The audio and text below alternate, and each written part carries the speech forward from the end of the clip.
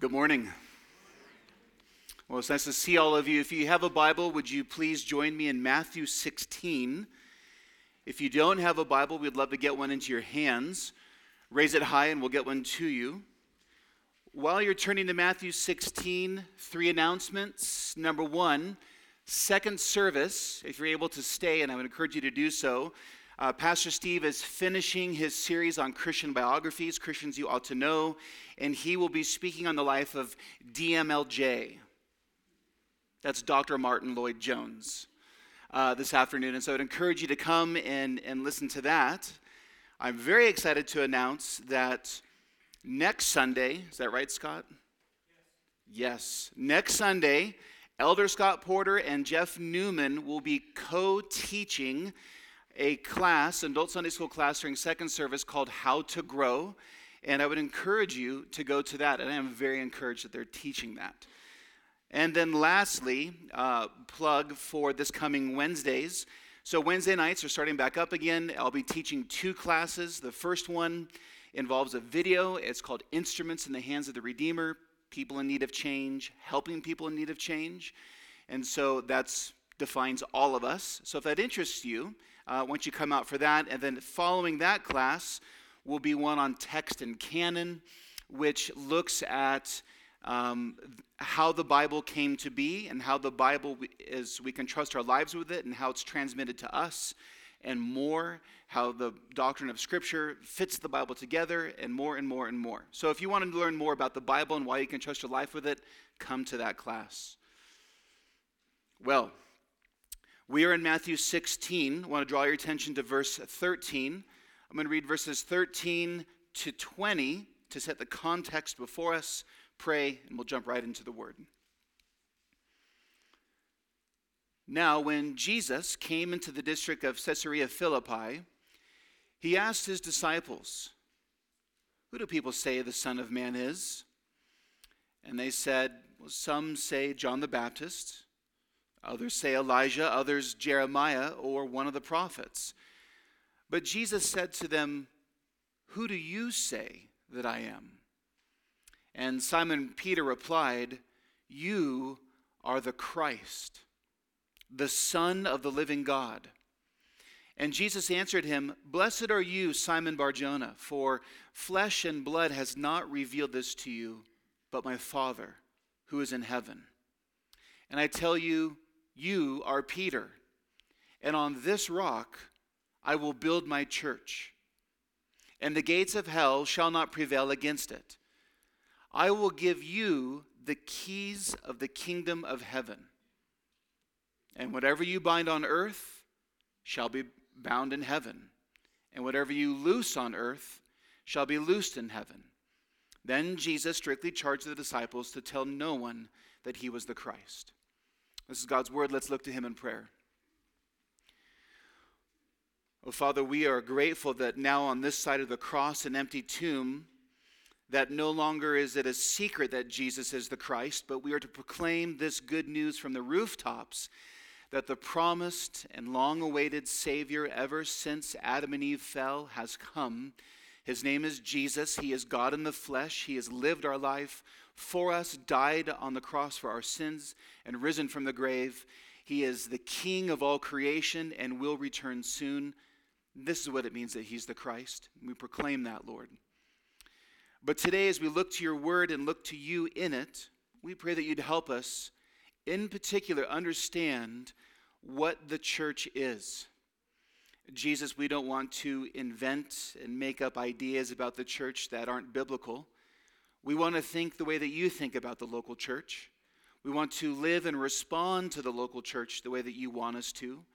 And so I pray this morning that we as a church family, friends who are visiting, and maybe friends who don't yet know you, that you would accomplish your purpose in all of our lives to save the lost, comfort the hurting, to strengthen the weak, and for all of us to gain your heart and mind on a local church. So to that end, Lord, would you let the words of my mouth and meditation of our hearts be acceptable in your sight, O Lord, our rock and our Redeemer. All of God's people said, amen. So we are now this morning in week number 2 of this series that we're in, we've paused the Gospel of John, and for the next number of weeks, we're going to be in a series called Ecclesia, Features of a Faithful Church. And that word ecclesia is the Greek word behind the English word in our Bibles, church, or gathering, or assembly. And the subtitle this morning is Built and Bound by the Gospel. One of the things to set up this series and this morning of what we're trying to do here as we look to God's Word is the Bible makes clear and church history makes clear that there's such a thing as true churches and false churches. And a true church and a false church become one or the other in their relationship to Jesus Christ and his gospel. We also, I mentioned last time, that churches, true churches, can exist on a spectrum of health, from healthy to sick. And for a church to be moving towards health or sickness depends on the church's attentiveness and faithfulness to what a church is. You can think of Revelation chapter 2 and 3, where Jesus commends good things in those 7 churches, but also provides correction for sins and folly and errors in those churches. Jesus even threatens that if those churches don't correct their sins, their sicknesses, as it were, they're inattentive to his word, if they don't correct it, that Jesus will remove their lampstand. So being a healthy church is important. Even defining what health is important. Do we get to determine what a healthy church is, or does Jesus lay it out in his word? He lays it out in his word. That's part of our quest in this long series that we'll be in of what is a healthy church. But since a church is made up of people, every person in the church is a contributor to moving a church towards greater degrees of health or greater degrees of sickness. And I don't think most believers think that way about their relationship with the local church. Functionally in America, church is treated as a spectator sport. You come if you feel like it. Perhaps you're entertained or not. Sermon is too long usually. And then you leave and then you critique about what you like or dislike about church. And church becomes a show. We turn it into a consumeristic endeavor that is absolutely not what Jesus has in mind. And that attitude contributes to sickness of churches. So when I say churches can be true or false, healthy or sick, it means that if you are a Christian, you, as a member of FCF, an attender of FCF, or someone who's visiting from out of town and is part of another church from out of town, you are, all of us as Christians, are a contributor and impact the health of this church for the sake of Christ. So it's important. It's important to know what the church is. And if you're not a Christian, one thing that may surprise you or shock you is that what the Bible teaches about the local church is one of the least understood and studied doctrines of the Bible in the last 150 years. And so it's something that gets assumed, and pragmatism takes place and more. So we want to have Christ's mind about what the church is. So our aim in this series, Ecclesia, Features of a Faithful Church, is not to say all there's possibly to say about what a healthy local church is, but to land on some big rocks and put those in place to build off of in the future. Our aim in this series is to embrace a biblical understanding of who and what the church is, not just in the abstract, but personally, since to be a Christian is to be a vitally committed participant in the life of a local church. Our task as believers is to be found faithful by our Lord Jesus Christ. And that means that we need to know what Jesus intends for us to be faithful as a church corporately and as individuals part of the church. Now, last week, we studied Luke 22:20, the Last Supper. And we saw the meaning and significance of Jesus' profound words when he broke bread and then he gave the cup and he said, "This cup that is poured out for you is the new covenant in my blood." And last time we sought to locate where the church falls in God's plan of redemptive history. And we saw that the church in Christ, as the people of the new covenant, that we are the purpose and climax of redemptive history. That is foundation to our understanding of the church. So now we can build on that and frame out on this solid foundation. So for the next weeks, we're going to be in Matthew 16, Matthew 18, and Matthew 28. Matthew 16, Matthew 18, and Matthew 28. And we're going to be focusing on that strange phrase that Jesus used when he spoke to Peter, saying, I will give you the keys of the kingdom. And what in the world does that mean? So we're continuing to build on the foundation. So if you're taking notes, and you should, here's the outline for this morning. Number one, to be the church is to profess the gospel. And that's Matthew 16, verses 13 to 16. Number two, Jesus builds his church with the gospel, and hell will not prevail against it. That'll be verses 17 and 18. And then we'll close with 4 ways to respond. We actually won't get into the keys of the kingdom, Lord willing, until next week. But we can't overlook this important beginning of understanding what a church is. Well, number one, to be the church is to profess the gospel. Look again with me at verses 13 and 16. Now, when Jesus came to the district of Caesarea Philippi, he asked his disciples, who do people say the Son of Man is?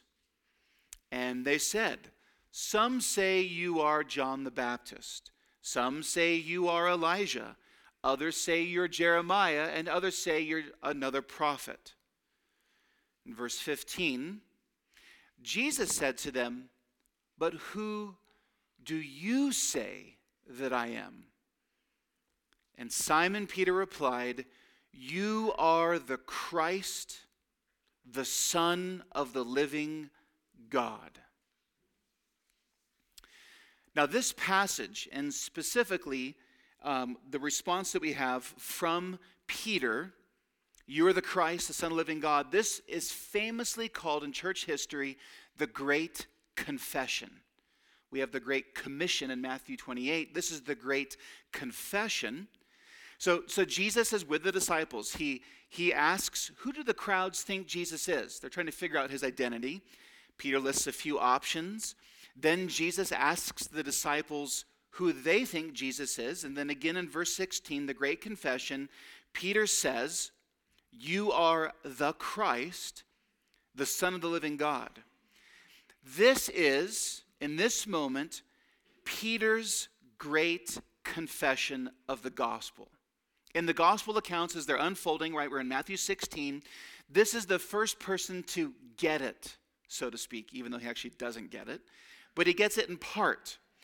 And as he gets it in part, he's confessing the gospel. It's as if he's the first stone being laid in the foundation of this new temple being built that is the people of Christ. And so Peter's confession of the gospel becomes our confession of the gospel. Peter's great confession becomes the standard great confession that anybody who claims to be a Christian is supposed to make. Now, as I said, at this point in redemptive history, the gospel accounts, Matthew, Mark, Luke, and John, the disciples don't fully understand who Jesus is yet. It's going to take Jesus to die and rise from the grave, pour out his Spirit, then they'll begin to really get it as they finish writing the Bible. They don't fully understand that Jesus is God in the flesh, truly God and truly man. They don't understand yet that Jesus will ratify the new covenant at the Last Supper. They don't understand yet that Jesus will make the new covenant by atoning for their sins through dying on the cross. They don't understand yet that Jesus will take God's wrath in their place on their behalf. They don't understand yet that Jesus is going to rise from the grave. Jesus is not going to stay dead. He's going to rise from the grave for their justification. A big, beautiful Bible word that describes the right standing of being declared not guilty because Jesus shed his blood for us. They don't get that yet. They don't know yet that Jesus is going to then ascend into heaven and then pour out his Holy Spirit. They don't understand yet that when they believe, they're going to be brought from death to life. They're going to be made a new creation in Christ. They're going to be adopted into God's family. They don't know that yet. They don't recognize they'll be in union with Christ. They don't recognize they'll be citizens of heaven. And they don't recognize that there'll be a kingdom of new covenant priests. And yet, all that and more is what's contained when Peter says, "You are the Christ, the Son of the living God." You know, I like to use that phrase, hyperlink text. If you click on that word Christ, which is Greek or Messiah in Hebrew, that unfolds you all back into the Old Testament and all the promises of really what I just summarized for us. Peter makes the great confession. All that and more is in that phrase, "You are the Christ, the Son of the living God." So, to be a Christian is to make and agree with this confession and all that it entails. Here in Matthew 16, Peter is the first person to make the great gospel confession, and Peter's rightly confessing who Jesus is and what Jesus will do. Who and what. Peter's confessing the right Jesus. Jesus is the Son of the living God, that's verse 15. And Jesus is the Son of Man, which he says of himself in verse 13. And those also are pregnant with meaning. He gets the who right. He doesn't think Jesus is a different Jesus. And he gets the what of Jesus correct. By just simply saying the Christ, if you know your Bible well, you know how much meaning that is also pregnant with as well. So it matters when you make the great confession. If you confess the Mormon Jesus or the Jehovah Witness Jesus or the Islam Jesus or the New Age Jesus, you cannot be saved because those are false Jesuses who've done a false work. We're talking about the biblical Jesus. So you have to have the right Jesus doing the right thing, making the great confession. Consider Romans 10. Romans 10, 9, 10, and 11. Listen to this other summary of the great confession. If you confess with your mouth that Jesus is Lord, and you believe in your heart that God raised Jesus from the dead, you will be saved. For with the heart one believes and is justified, and with the mouth one confesses and is saved. For the scripture says, everyone who believes in Jesus will not be put to shame. Praise God. We're saved by grace through faith and not through works. So to be saved from condemnation, to be rescued from God's wrath, requires our hearts to believe and embrace the truth, not a false truth, so to speak. Not a lie masquerading as the truth. What we believe matters. Precision matters to Christ. You have to get who Jesus is right and what Jesus did right. And we audibly confess with our mouths that Jesus is Lord. And confessing that Jesus is Lord is not merely saying that he's a really special king. To say Jesus is Lord is to claim that Jesus is Yahweh in the flesh of the Old Testament. So it's not just a generic, he's a Lord, like a certain nobleman. It's declaring that he is Yahweh in the flesh. But he is the God-man, second person of the Trinity, king and creator of the cosmos, risen from the dead and reigning. This is the good news of the gospel. Jesus saves sinners from God's wrath. He saves us from God's wrath against our sin to adopt us into God's family where he becomes our beloved Father. The Father does. Only the biblical Jesus and his biblical work saves. As I said earlier, false Jesuses can't save because false Jesuses only produce false gospels. They're not alternative options. So if you get Jesus' identity wrong or Jesus' work wrong, you cannot be saved. You do not need to go to seminary to be saved. You do not need to have the whole Bible memorized to be saved. But what I'm getting at here is that when we confess Jesus as Lord, you're confessing the Trinity. That's why someone's baptized in the name of the Father, Son, and Holy Spirit. So someone who denies the Trinity and yet claims to be a Christian is not a Christian because it's a different God. It's not the Jesus of the Bible. Consider also this summary of the gospel. 1 Corinthians 15, 1 through 8. The Apostle Paul is speaking to the church in Corinth. Now just pause for a moment.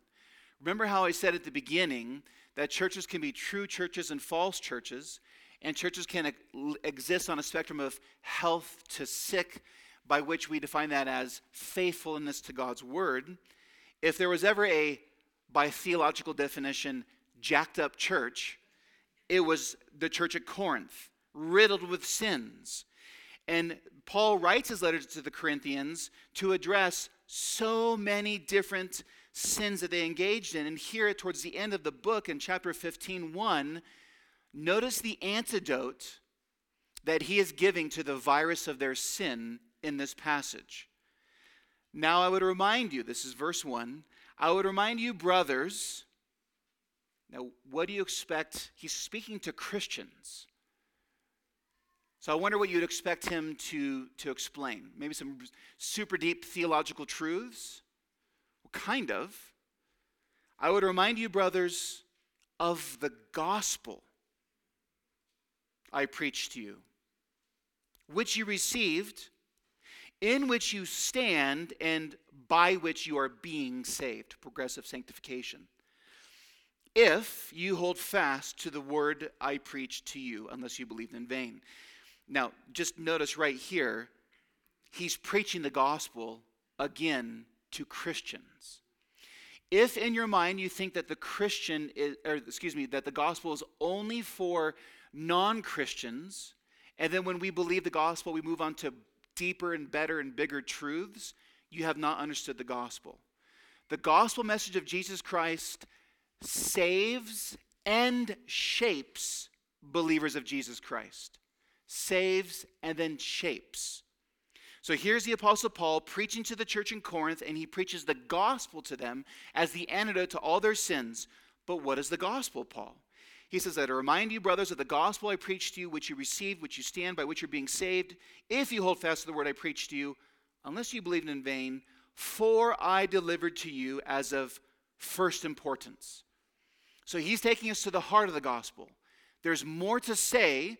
There's matters of second importance. You could read Romans 1 to see additional features of the gospel.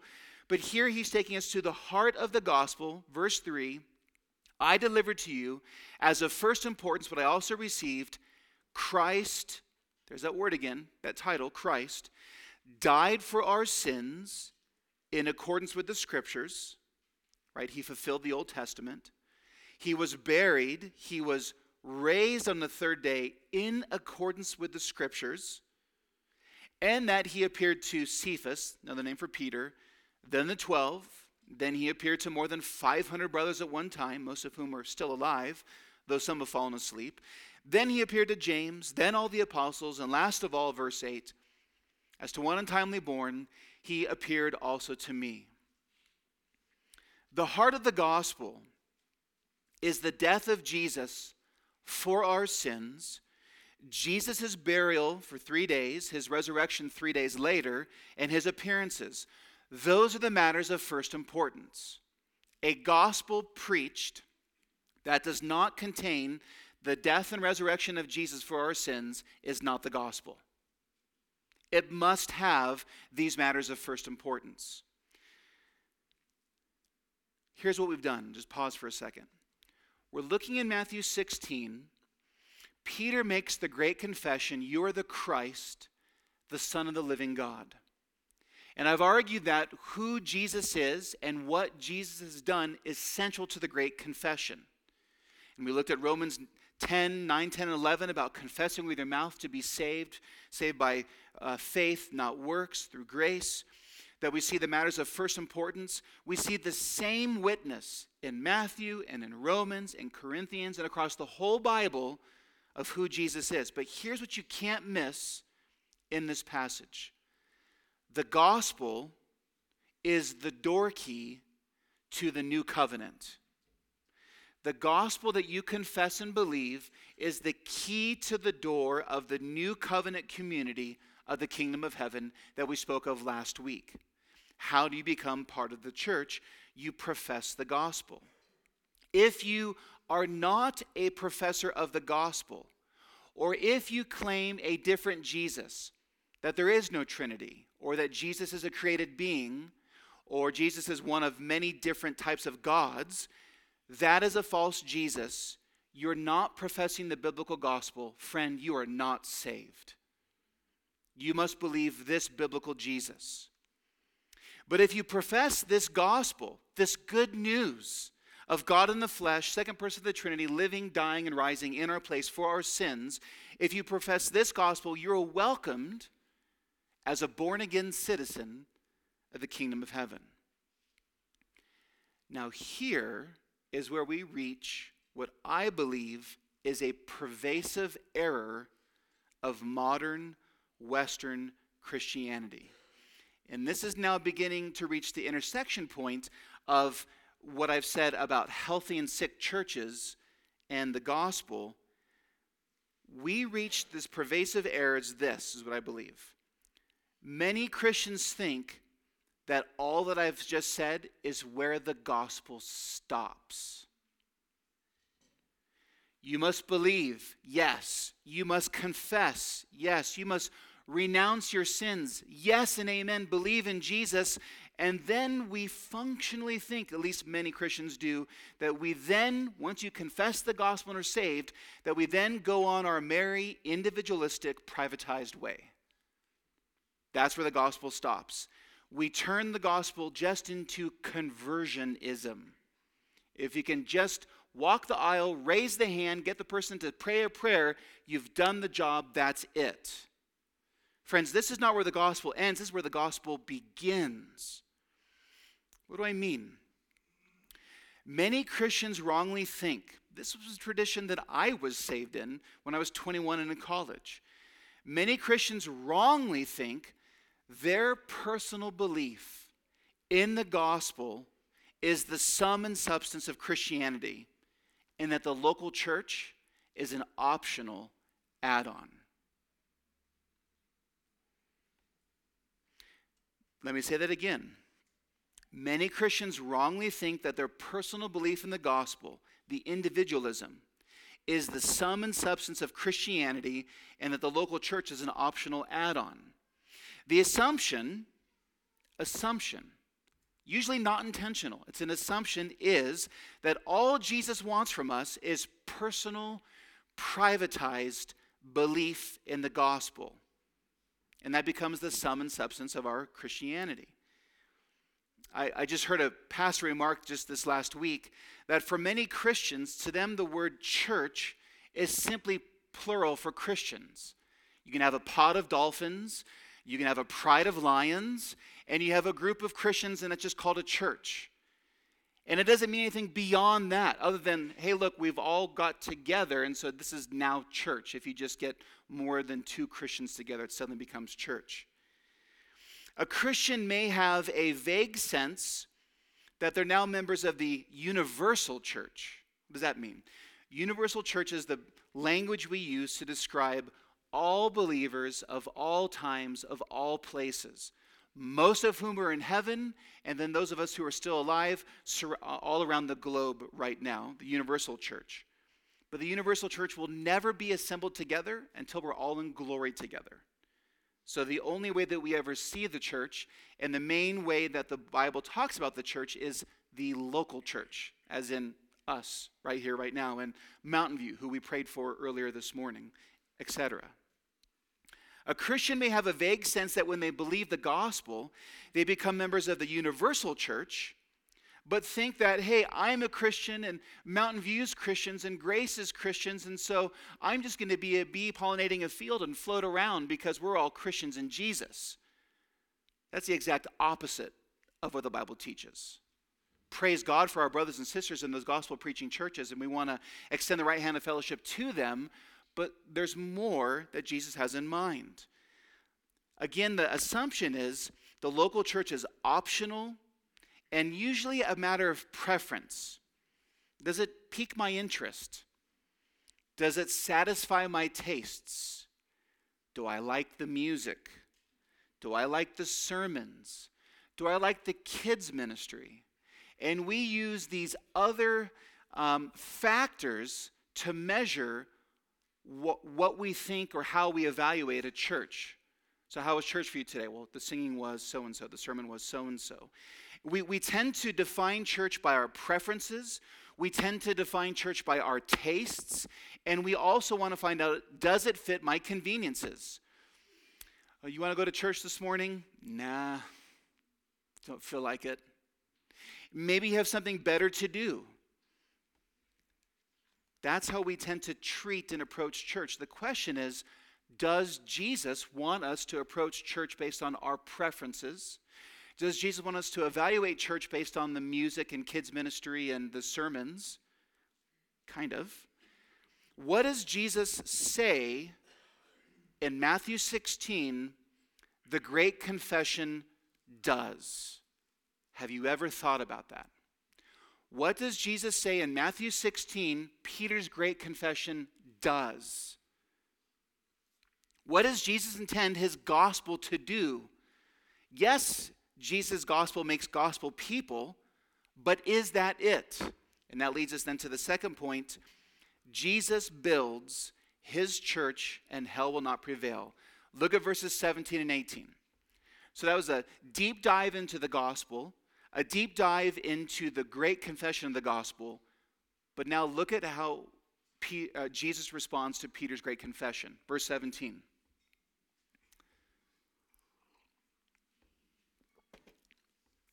Jesus answered Peter, "Blessed are you, Simon Bar-Jonah, for flesh and blood has not revealed this," the great confession, "to you, but my Father who is in heaven." And here it is, "And I tell you, you are Peter, and on this rock I will build my church, and the gates of hell shall not prevail against it." Now, in verse 17, Jesus makes clear that Peter did not come up with the great confession based on his own hunches or experiences or intuitions or intellect. Jesus makes clear that Peter wasn't better at putting two and two together than others. Peter received what Peter said by divine revelation. The Father revealed it to him. So that means that the reality of Jesus' person and work of the Great Confession is only by divine revelation from the Father. Think John chapter 3, you must be born again. But did you hear it? Did you catch what Jesus ensures will happen with his gospel great confession? Did you catch what happens when you believe who Jesus is and you confess that? Did you catch if gospel confessors become great wanderers, detached from the people of God as an optional add-on to their faith? No. It's right there in verse 18. What happens when people profess the gospel? Verse 18, "On this rock I will build" what? "My church." Now, what is this rock? It is Peter's gospel profession. Yes, Jesus is speaking directly to Peter. The yous in this passage are singular. He's having a conversation with Peter while the guys listen on. No, Jesus is not establishing Peter as the first pope. Jesus is establishing the gospel as the builder of the church. Peter, being the first gospel professor, is the first stone laid in the temple of the church. That's what he means on this rock. It's what Paul will pick up in Ephesians 2, talking about how we're built on the foundation stones of the apostles and prophets. That's what's going on here. So no, Peter is not the pope. Yes, he's talking to Peter, but not just Peter the man, it's Peter's profession of the gospel. Let's make this plain. Jesus is establishing the gospel as the builder of the church. And he's making a play on words because Peter means rock. Peter, as giving the first gospel confession, becomes a foundational stone. To what? Again, look at verse 18. On this rock. That's the great confession by Peter. I will build my church. This verse, Matthew 16:18, and if you were to skip over and look at Matthew 18:17, these two locations, Matthew 16 and 18, are the only two places in all the gospel accounts where the word church is used. Only 3 times in Matthew, Mark, Luke, and John. And they 3 times are here in Matthew. The word church, Jesus says he's going to build his ecclesia. Jesus is going to build his ecclesia, how? With the gospel, with the great confession. The word church means assembly or gathering. That's what it means. So technically speaking, a church is the assembly of the great confessors. Every person who's part of Jesus' assembly is someone who has made the great confession. More on that next week. So to be the church, by definition, we are a gathering of gospel people. By definition. Now that makes sense, of course, if you remember last week, in keeping with what we saw last week, of the promise of the new covenant in Jeremiah 31, that only believers will be in the new covenant. And this is just an echo of that. To make the great confession, unlike the Abrahamic covenant, unlike the Mosaic covenant that had unbelievers part of the covenant, part of what makes the new covenant new is we're all filled with the Spirit and we confess the gospel. So we have to recognize at this point in redemptive history, in the gospel accounts, Jesus is not saying all there is to say about the church. He's laying a foundation. Peter's the first stone. Jesus will later say all he has to say about the church. That'll be in the rest of the New Testament. But we can't miss this. Here's the point. Jesus does not use the gospel to save individuals with a privatized faith, like sheep wandering around a countryside. Jesus uses the gospel to build his church. The gospel makes church people. And it doesn't make anything else. The gospel makes church people. New covenant church people. So no, the local church is not an optional add-on to the Christian life. The local church is central and essential to the Christian life. The local church is what Jesus builds with his gospel. And Jesus builds the church by adding more and more gospel people to it, and then shaping gospel people with the gospel, as we read back with 1 Corinthians 15. Now you might say, wait a second. It seems here, as you're looking in your Bible, you might say to me, it seems here in Matthew 16 that Jesus is speaking of building the universal church. And I keep saying local church. And you think that he's referring to all believers of all times, of all places. So how can I claim the local church is intended to be central and essential to the Christian life? I am glad that you asked that. Thank you. You teed it up for me perfectly. The answer is in Matthew 18. Matthew 18 is the other passage that quotes this. Jesus is having the same conversation. And in Matthew 18, we're not going to go there. We'll go there in a few weeks. Jesus continues the same discussion on the church by referring to the authority that he gives to local churches to remove unrepentant, gospel-denying people.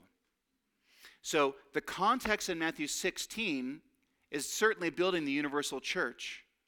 And in Matthew 18, it is specifically the local church. So both are in mind, in Jesus' mind. So to confess the gospel is not to become a sheep who wanders alone on a hillside, but to confess the gospel like Peter did is to become part of a distinct local flock owned by the chief shepherd Jesus, who shepherds his flock through under-shepherds called pastor elders. And in our passage, when Jesus says the gates of hell shall not prevail against the church, know that gates are defensive structures, right? They're not offensive weapons. Gates of hell are defensive structures designed to withstand attack. Jesus pictures you and me, the church, on the gospel offensive, breaking down the gates of hell to bring sinners from death to life and from condemnation to salvation through what? Gospel preaching. People repenting, believing the gospel, and thereby adding Christians to gospel-bound churches. Friends, here's a big summary statement. The gospel builds and binds believers together. Now go back to the argument I made at the beginning. Most Christians in the American West and whatever poor theology we export believe a local church is an optional, non-essential add-on to the Christian life. And I'm arguing that Jesus is arguing clearly in Matthew 16 and later in 18 and more that the gospel is intended to build local churches. And not just build local churches, but then bind believers together. So let me issue this challenge. The Bible knows of no such thing as a Christian who is not vitally committed to the life of a local church, because Jesus knows of no such thing. Let me say that again. The Bible knows of no such thing as a Christian who is not vitally committed to the life of a local church. The gospel's intention, Jesus' intention with the gospel in your life is to build the local church, which builds the universal church. So to put it in the negative, to not be vitally committed and known by a local church is for you to work against Jesus' purposes of the gospel in your life. Let me say that again, because that's important. To not be vitally committed and known by a local church is to work against Jesus' purposes in the gospel for your life.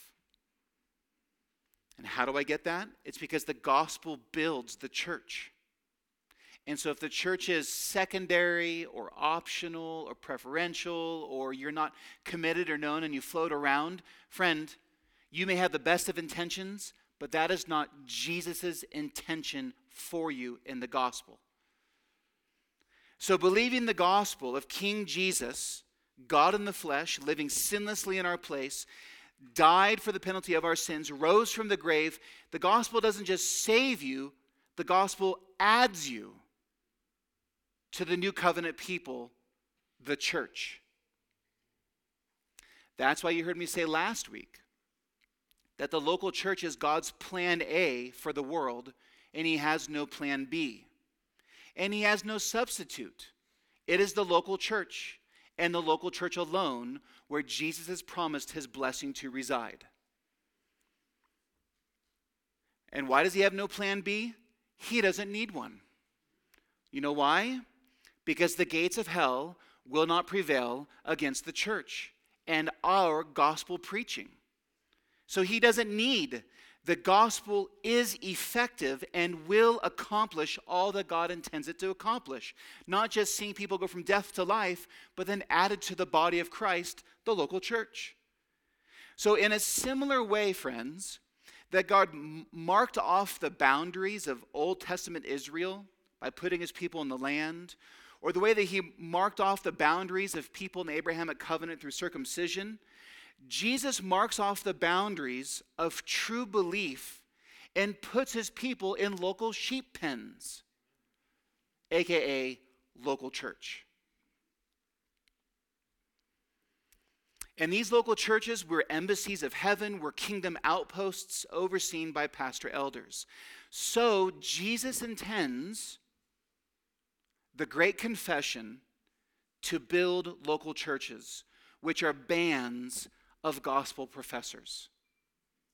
The church is not optional for Jesus, and therefore it cannot be optional for you.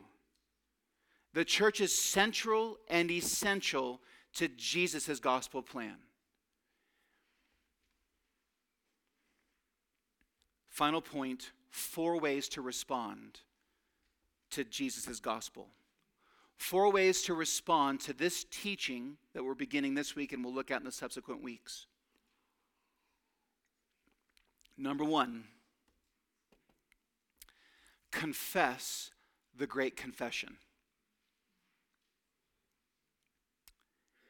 If you're a Christian, keep confessing the Great Confession, which, by the way, is one of the things that we do when we take the Lord's Supper together, is you're reconfessing your belief in the Great Confession and showing that to each other. That's in 3 weeks from now. Confess the Great Confession. But if you're here this morning and all you heard me say was church, church, church, church, church, church, church, I want you to also hear this. If you don't know Jesus, right now he is speaking to you from his word.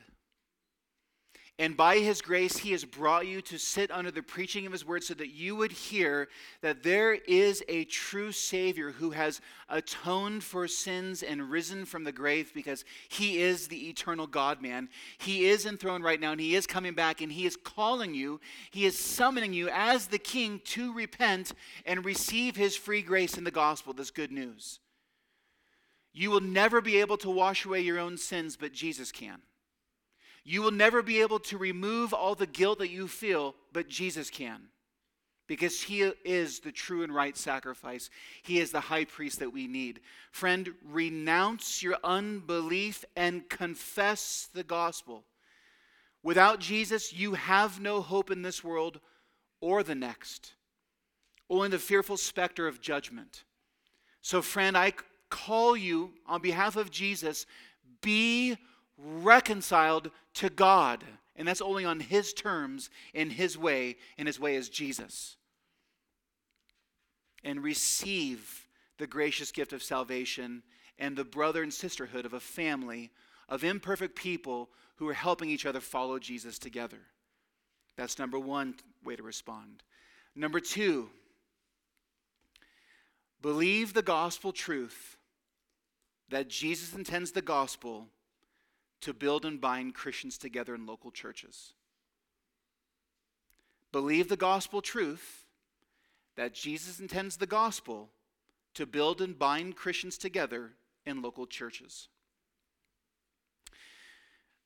Jesus' intention for his gospel in the world is to build healthy local gospel assemblies. This is his plan for Flagstaff. This is his plan for America. This is his plan for Sudan and the world. All missions work, therefore, whether here in town or abroad, is to be the singular end of either making or strengthening healthy local churches. If it's not biblical missions.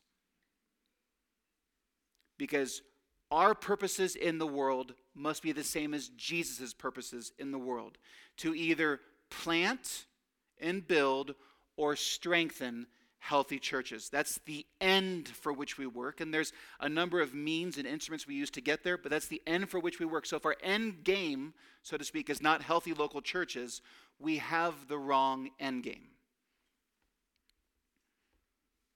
Number 3,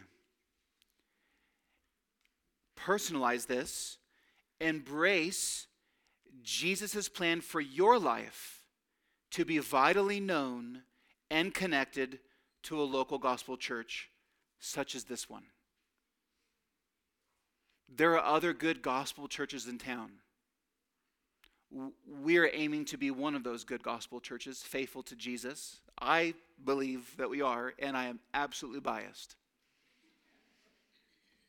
I think that you can find a good home with us and imperfect people following a perfect Savior together.